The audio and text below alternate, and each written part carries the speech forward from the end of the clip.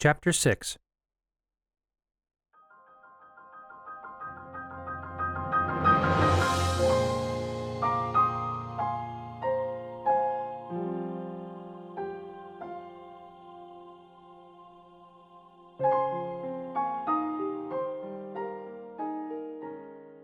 The room that Link entered was dimly lit by paper lanterns hanging from the ceiling support beams. The walls were adorned with various paintings and tapestries, many of which featured the ancient Sheikah eye. Down the center of the room was a long, dark blue rug, and small, square pillows lined it on either side, forming neat rows that all seemed to face the central dais, which was situated at the opposite end of the room. The Sheikah elder sat upon a stack of pillows on this dais, underneath a large brass eye hanging from the ceiling. He slowly stepped forward, noticing that the younger woman, who had long white hair pulled up into a heart-shaped topknot, while the rest flowed down around her shoulders, stood off to the side of the dais. Her hands were clasped anxiously. She seemed to be studiously avoiding looking at him, but he saw her sneaking a quick glance before averting her eyes again.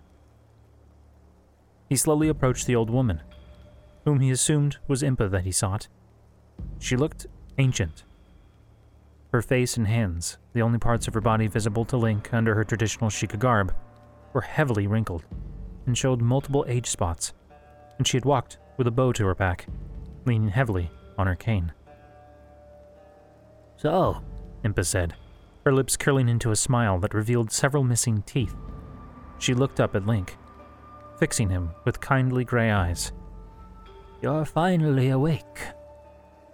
He was able to see the purple Sheikah eye tattooed on her forehead now. "It has been quite some time, Link." Hearing his name again sent his heart racing, again driving home the truth of everything he'd been told by the king and princess. He was Link, and he had a purpose set before him, so vast that he couldn't even begin to fathom being successful in it. He wished he had taken more time to prepare himself for this meeting. Finally, he hesitantly approached and knelt on the ground before her so that he could look into her eyes better, which made her smile wider, the wrinkles and her eyes becoming more pronounced. "You are Impa?" he said, his voice soft. Her smile faded some. "I am much older now, of course, but..." She gave him a piercing look. "Do you remember me?" Link's eyes fell to the ground, and he gave a small shake of his head. Impa sighed softly, her eyebrows knitted together in a frown. "Do you have any memories of before?" He grimaced and began to shake his head again before looking down at his clenched fists. "It feels as though my body remembers. The sword feels natural in my hand when I fight." He trailed off, thinking of the way he dealt out death with apparent ease. "But I have no memories of before." "That may perhaps be a blessing in disguise." He looked back up at her in surprise. "I'm not sure that many people would like to remember the moment of their death." Link felt a chill run down his spine. "I died?" "No, but close enough to it," she said. "You defended Princess Zelda until you could stand no longer. After that, she used her holy powers to protect you long enough to have you placed in a sacred chamber." "Shrine of Resurrection?" "Yes. So you know what that is then. Good. After you were placed in the shrine, she went alone to face Ganon. Before she went, however, the princess entrusted me with the task of guiding you when you woke. She has a plan to defeat Ganon, and she believed that you would play a critical role in that plan. I've been waiting 100 years, Link. 100 years, and I have kept the princess' message, telling no one of her intent, lest we lose the element of surprise." You told me, grandmother," the younger woman piped up. Her voice trembled, as if she was nervous to speak. "Well, yes, I told you and your mother before you, child," Impa said, exasperation bleeding into her voice. "I would not risk losing such important information when the future of Hyrule depends on it, but I have kept it within our family. Now, go. I wish to speak to Link alone." The younger woman blushed furiously and stammered, I thought that I would... Right. She quickly turned and hurried away. Link noted that she did not go outside, though, but instead hurried up the stairs beside the central dais. Now, where was I?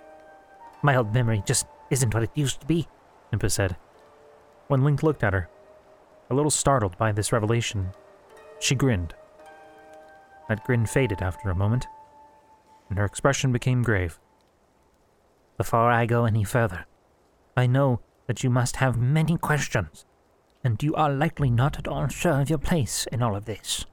It does not give me any pleasure to admit to you that I am about to place more burden upon your shoulders. If you wish to rest after your journey, this can wait until morning. I have already waited 100 years after all. What is one more night? Link considered this offer, glancing down at the blue patterned carpet. He saw that it was stylized with the Sheikah eye, though the eyes were more diamond-shaped than the others he'd seen. Finally, he looked up. I met King Rome on the Great Plateau. Impa's eyes widened. He asked me to save his daughter. And is that your intent? Yes, I am her appointed knight. It's my duty. Impa smiled warmly and slapped her knees. Not a memory to your name, yet you are as intent as ever to charge forward with only courage and duty on your side. You have not changed a bit, young man. Once a hero, always a hero, it seems. He felt his face flush. He certainly did not feel like a hero. He had to do this. He felt he owed a debt. The princess had apparently saved his life after all. How could he not try to save hers in return, even if deep down he feared that it would be a fruitless gesture? Very well, Impa said, growing serious once again. Why don't you tell me what the old king told you, and I will do what I can to fill in the gaps. Then we shall discuss the princess' task entrusted to you, and you alone. Link recounted the tale given to him by King Rome, and Impa nodded thoughtfully before telling her own version of the events in a much more practiced air than the king used. She told him of the countless times throughout history that Ganon had been revived or broken free of his bonds, and the equal number of times that the princess who carried the blood of the goddess and the hero, wielding a powerful sword of legend, fought back against Ganon, sealing him once again. She revealed a tapestry on the wall behind her. It showed a creature not unlike the beast that flew around Hyrule Castle, surrounded on either side by a man wielding a blue sword and a woman dressed in yellow, as well as hundreds of what appeared to be guardians. In each of the four corners was another creature, each shaped like a different animal. An eagle, a salamander, an elephant, and a camel. And riding each of these animals was another being, indistinct in its features.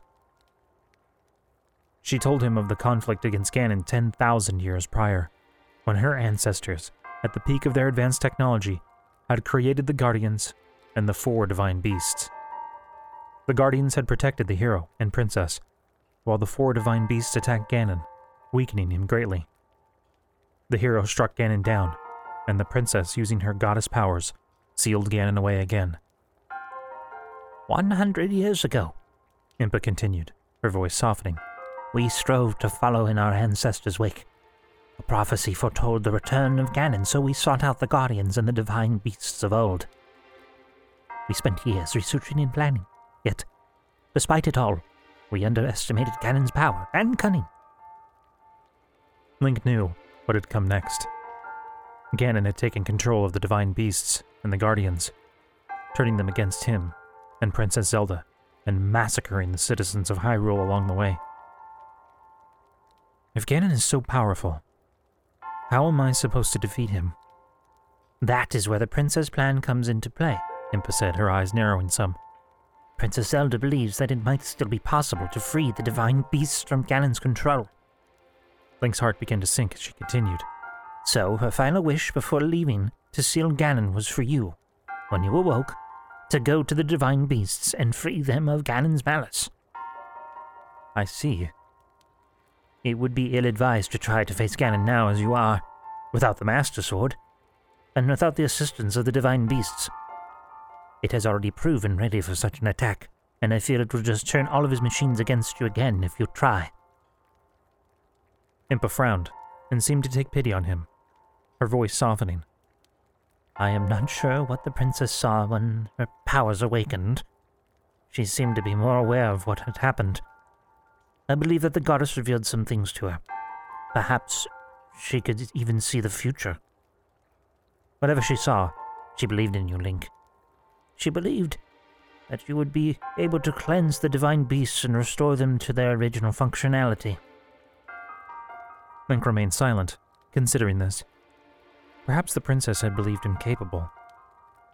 But could she have known he would lose his memories in the process?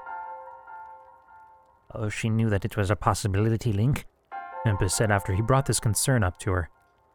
She slowly rose from her pillow seat, making her way down off the dais with careful steps. She walked to Link's kneeling form and placed a hand against his shoulder. "And she hoped that you would eventually recover your memories. But even without your memories, she still believed that you would be our best hope to defeat Ganon once and for all." "But why? Why me? Why was I chosen?" "Because you are the only one who can." He fell silent once again, disturbed by that statement. If he was the only hope for Hyrule, then he feared the nation was doomed indeed. "Princess Zelda hoped that the images that she left on the Sheikah slate might help you recall some of your memories. Have you had a chance to look at them yet?" He frowned at the old woman. "Images?" He reached down to his belt, unhooking the Sheikah slate. He held it out to Impa at her insistence, who took it and frowned, her fingers tapping the screen.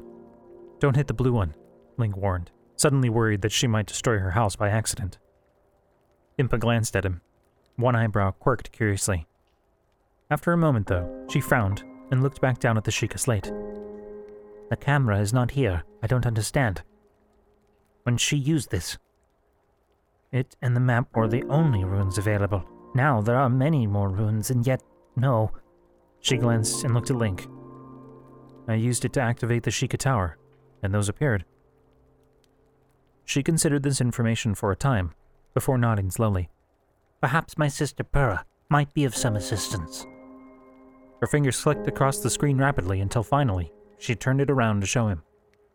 It showed the map, and he could clearly see the icon that indicated his current location. Impa had added another marker, however, some distance away to the southeast. It was probably at least a day or two's journey, by his estimation, though his understanding of the map's scale wasn't exact. "Purah lives here, in Hateno Village. She's dedicated her life to studying ancient Sheikah technology, the Sheikah slate and its runes in particular, and it is possible that she may be able to restore some additional functionality to your Sheikah slate." He took the Sheikah slate from Impa, frowning down at the blinking yellow icon that she had added. "Wouldn't it be better for me to start towards the divine beasts?" She smiled faintly and placed her hand on the Sheikah slate. "Link, this device is a treasure and will likely be a valuable tool for you on your journey. And I happen to know that, in this device, the princess worked to ensure you would have a place to start from when recovering your memories.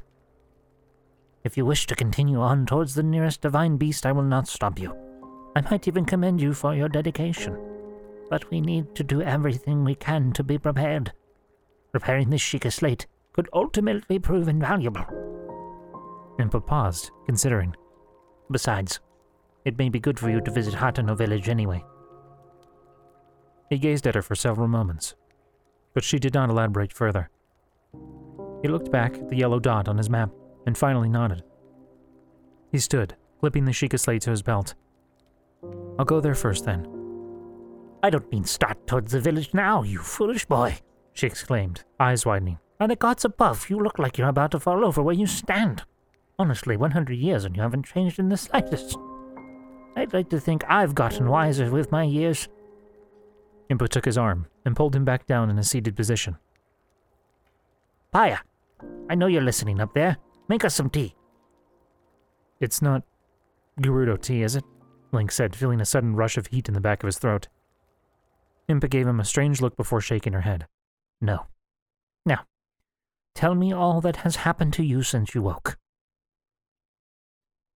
The next morning, Link emerged from the village inn, feeling far more refreshed than he had the day before. With some help from Cato, he had been able to bathe, and Cato allowed him to wear one of his Sheikah robes after the bath, while Paya had been instructed to wash his clothing. He had tied his hair back onto a tail with some blue twine, leaving his bangs to hang down, framing his face. His wounds sustained during his battles had been inspected by a man that claimed to be the village healer. His forearm had been covered with some foul-smelling salve, then was wrapped in a new piece of cloth. His new horse had been cared for, fed and watered while he was speaking with Impa. When he walked out of the inn, he found himself feeling strangely content as he observed the bustle of the busy farming village. A young boy hurried by, carting manure in a wheelbarrow, and up the hill an ox bayed as it pulled a plow across a field. A young Sheikah child, a little girl, ran past Link, laughing and calling for her sister to catch her. Another child, a few years older and presumably her sister, chased after her. As he glanced around, he spotted the town's Fletcher, a woman in her middle years, standing near the doorway of the building next door. She smiled warmly at him and winked. Link cleared his throat, turning away quickly. He saw Telma busying herself with her cart, tying supplies down. From what he could see, it looked as though she'd done fairly well in selling through many of the supplies she'd brought, as well as picking up plenty of new wares to sell elsewhere. When she saw him approaching, she stood up straight and smiled broadly at him. "Link, I'm glad you're here. I have some things to give you." She got down from her cart and waved him over. "I never really thanked you properly for saving my life back there, so I found some things that I thought you might need on your journey." She had gathered a small pile of supplies, laying them out in a line on the back of her cart. His eyes widened as he took in what lay before him. There was a new tunic, red with white and green accents, along with several long-sleeve shirts. He also saw new tan trousers and a pair of boots and stockings, along with a dark blue hood and a short cape. She also found various pieces of leather armor, a pair of leather vambraces, a shoulder guard, and a chest guard. Amazingly, there was a bow in the style wielded by the Sheikah, and a quiver full of arrows. Finally, rounding out the treasure trove of gifts was a new wooden shield, emblazoned with the Sheikah eye. "Telma, you didn't... This is too much." He looked at her, eyes wide. She snorted and placed a hand on his shoulder. "If you hadn't been there, I would have never survived that journey. You saved my life, and besides, from what I've heard since arriving here, you may say all of our lives again by the end of your journey." She squeezed his shoulder tightly. "This is the least I can do. I wish I could do even more." He felt the lump form in his throat, feeling suddenly overwhelmed. Did she truly think he could save Hyrule? He barely survived against 4 bokoblins. How was he supposed to destroy Ganon? He did not correct her, however, and finally nodded. "Thank you." "Oh, I traded that other horse. I didn't think you would mind." She nodded towards the small stable, where Spirit was being saddled with a new saddle and bridle. "I was able to get some new traveling gear and provisions for you." Link saw that Spirit's saddle now had full saddlebags, with cooking supplies and a bedroll tied down. Before he could formulate another response, she drew Link into a tight embrace. "I'm going to be heading back out of the village within the hour. Would you like to travel back with me?" "I spoke to Impa, and she told me that you would be heading east to Hateno. So you'll be heading the same direction?" "Yes, of course." Link cleared his throat and nodded again. I'll get things ready." An hour later, Link sat atop Spirit, feeling awkward once again, as what seemed like the entire village turned out to see him off. He was dressed in his new tunic, which fit far better than the old shirt and trousers he'd been wearing earlier. He was grateful to find the new pieces of armor had a place for his shield on his back, and he was able to strap his new bow to the saddle as well. All in all, he expected that traveling would prove easier now than it had been. He looked back towards Impa and saw her give a small nod. Next to her, Paya waved before blushing and clasping her hands against her chest. Nodding in return, Link fixed his eyes forward and spurred Spirit into motion, riding out in front of Telma's cart. He tried to ignore the calls of encouragement from the gathered Sheikah as he rode out, and was quite grateful when they entered the pass, leaving the village behind.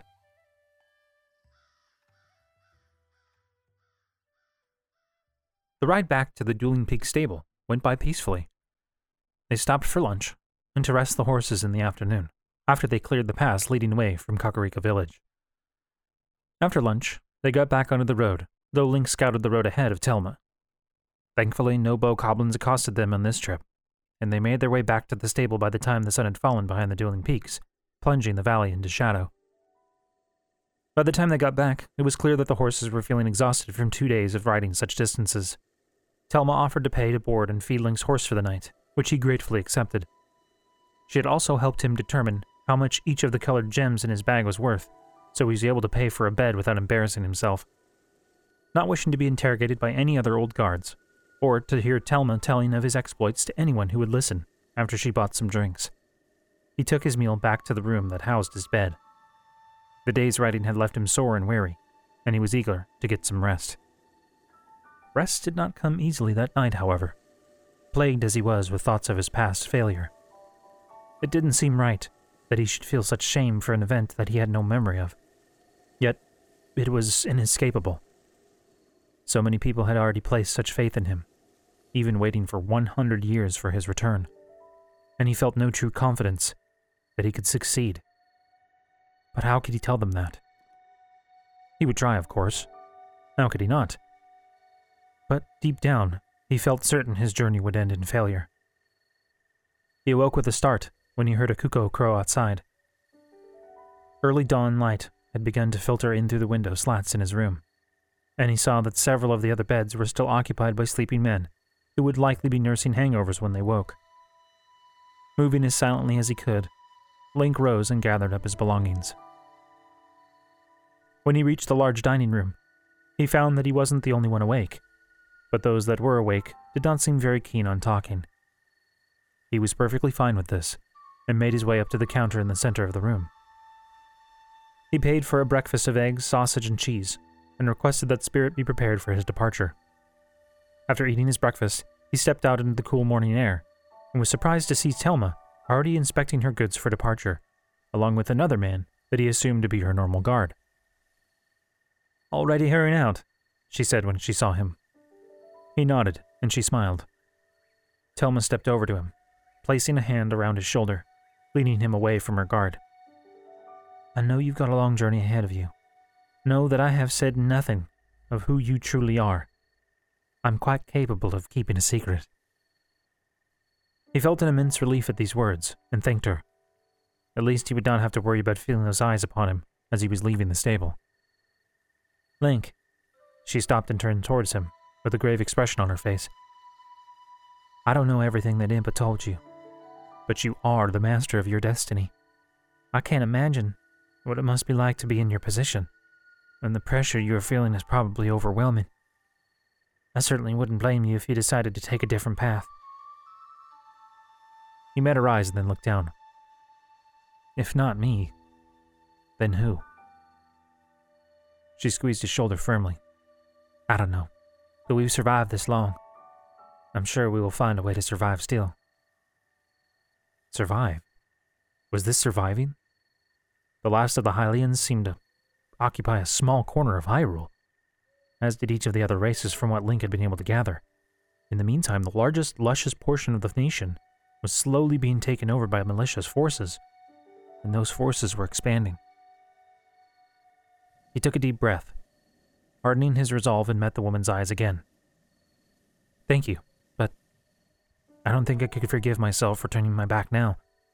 I was given a second chance. I'll do what I can." Telma smiled warmly, and he could tell she was pleased with the answer. "Good man." She patted his shoulder heavily. "Take care of yourself, Link.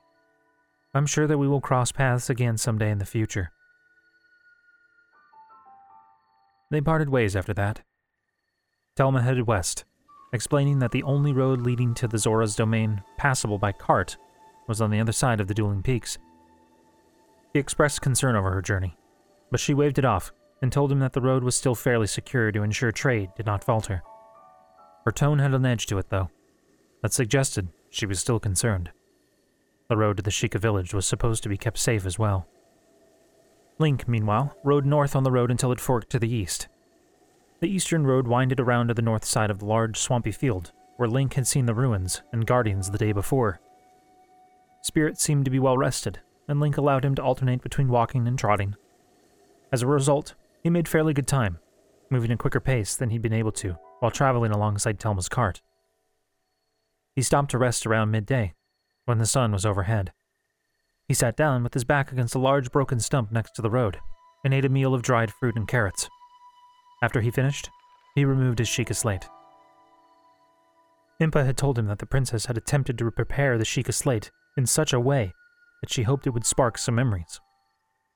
What exactly had she meant by that? He examined the icons available on the screen, considering them. Finally, he sighed and rose, wincing. He wasn't sure of how he traveled 100 years ago, but it was clear that his body now was not used to traveling so much in the saddle. After 2 days of horse travel, his legs and backside ached. With Hateno being another 2 days away, he sincerely hoped to be able to stay there at least a few days before getting back on the road. He looked over at Spirit, who placidly ate some grass and decided that the horse would be fine for a few minutes. He stepped further away and lifted the Sheikah slate, inspecting it. Finally, he pressed the blue remote bomb rune. Again, the glowing blue ball appeared on the ground in front of him. Careful not to press the button a second time by accident, he knelt, inspecting the explosive device. He reached out with a hesitant finger, touching it, and found it to be quite solid. He placed the slate down on the ground and picked the bomb up, hefting it in his hands. It was not extremely heavy, but it had a definite weight to it. After turning it over in his hands for a few seconds, he looked down the hill he was standing on, making sure there were no people around, and threw it. The bomb sailed through the air and then hit the ground. It did not explode, but simply continued to roll down the hill, picking up speed as it went. Link picked back up the Sheikah slate and pressed the blue bomb rune again. Distantly, the bomb exploded in a flash of blue light, and with an audible crack that rang out through the air. A flock of large birds nearby took flight, squawking angrily.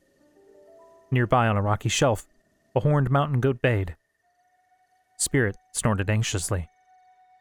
Where the bomb had been, there was now a black circle and scorched grass and earth. He decided that this rune would, in fact, be useful in certain situations, as long as he was very deliberate with its use. Otherwise, he would just be as likely to harm himself as anyone or anything else. Satisfied, Link hooked the Sheikah slate back to his belt and gazed out at the field below. It had been a killing field. Dozens of broken guardians littered the area. Some of them were little more than their cylindric bodies, while others still had all 6 legs and looked ready to start moving again. Some had partially climbed onto pieces of broken buildings, while others lay on their sides, half covered by moss. What had happened here? Why had so many gathered in this place? And how had they all broken down? Neither the king nor Impa had mentioned how the guardians had been defeated. He felt slightly more hopeful at the thought. The last time that they had fought Ganon, they had to contend with these things, right? But if they'd been defeated, then Ganon would be lacking a very powerful weapon that he had before. He wasn't sure how much it was, but it was something. At least he hoped so. It was late in the afternoon when Link reached a massive stone wall, which he had been told was called Fort Atena. The closer he got to the fort, the more he began to dread his arrival. Guardians. Guardians were everywhere. They had clearly been to the point of climbing over each other to reach the fort, when whatever had destroyed them had been used. But even though they were inert now, the sheer number of them that had closed in on Fort Hateno were terrifying. He could only imagine what it must have been like for the defenders here as they watched dozens of the metal beasts crossing the marshy fields closing in. The fort itself didn't even look finished. While some sections of it were made of brick and mortar, other sections had been constructed of hastily placed stones and even wood, which had mostly rotted and collapsed in the last 100 years. The wall had been erected in the canyon between 2 sheer cliff faces and extended for several miles, even crossing a lazily flowing river to the south. Beyond the wall, the canyon continued, with cliffs, plateaus, bluffs, and even a distant mountain. Eager to get away from the mass of guardians, he rode Spirit under the rusted iron portcullis and into what appeared to be a peaceful forest. He glanced back through the fort's gate, still able to see several guardians that appeared to have been frozen in motion. much like Link's stasis rune, froze objects in place. They would have destroyed this forest if they had gotten through. Shuddering, he fixed his gaze and continued on. He finally set up camp that night some distance past the fort. He had followed the river as it winded around and under a large bluff. Occasionally, he passed some other travelers on the road who assured him that he was on the right path, but that he still had at least a full day's journey ahead of him. "I don't know if I would camp here," said one such traveler, an older man, as he rode past where Link had dismounted. "They say restless spirits inhabit this place. Soldiers killed in an ancient war thousands of years ago." He motioned across the road to a break in the ridge, where a small valley had formed in the shadow of the rocky hills. Among the sparse trees and grass, Link could see the shapes of dozens of grave markers. Link thanked the man for his information, but made no indication of moving on. He was tired, as was Spirit. They had traveled enough for one day. The old man moved on, having said all he wanted to say, and Link continued making his camp. Later that night, as he made camp for a second time under the light of the moon and stars, he told himself that he hadn't seen shadowy figures moving among the grave markers, and he most definitely hadn't seen a pair of violet eyes staring out at him in the darkness. He ultimately camped near the place that the road to Hateno split. One path continued its easterly route, while the other led south, looping around a nearby lake. There was a Sheikah tower in the direction of his southerly path, but he decided to continue moving east in the morning. If he felt so inclined, he would activate the tower on his way back, assuming he could figure out what use they served. Perhaps this Pura would know better. As he made camp that night, using the supplies that Telma had given him to craft a simple lean-to, he was struck that this added companion of spirit still did not quite satisfy the sense in his heart that something was missing. Once again, he attempted to reach out to the princess, hoping for some kind of reply. She had spoken to him when he woke, several times. However, like before on the tower, he received no response. He truly hoped that her hesitance to speak now was not indicative of her own powers weakening. Dire thoughts of what would happen if he failed to complete his journey quickly enough plagued his thoughts as he fell asleep.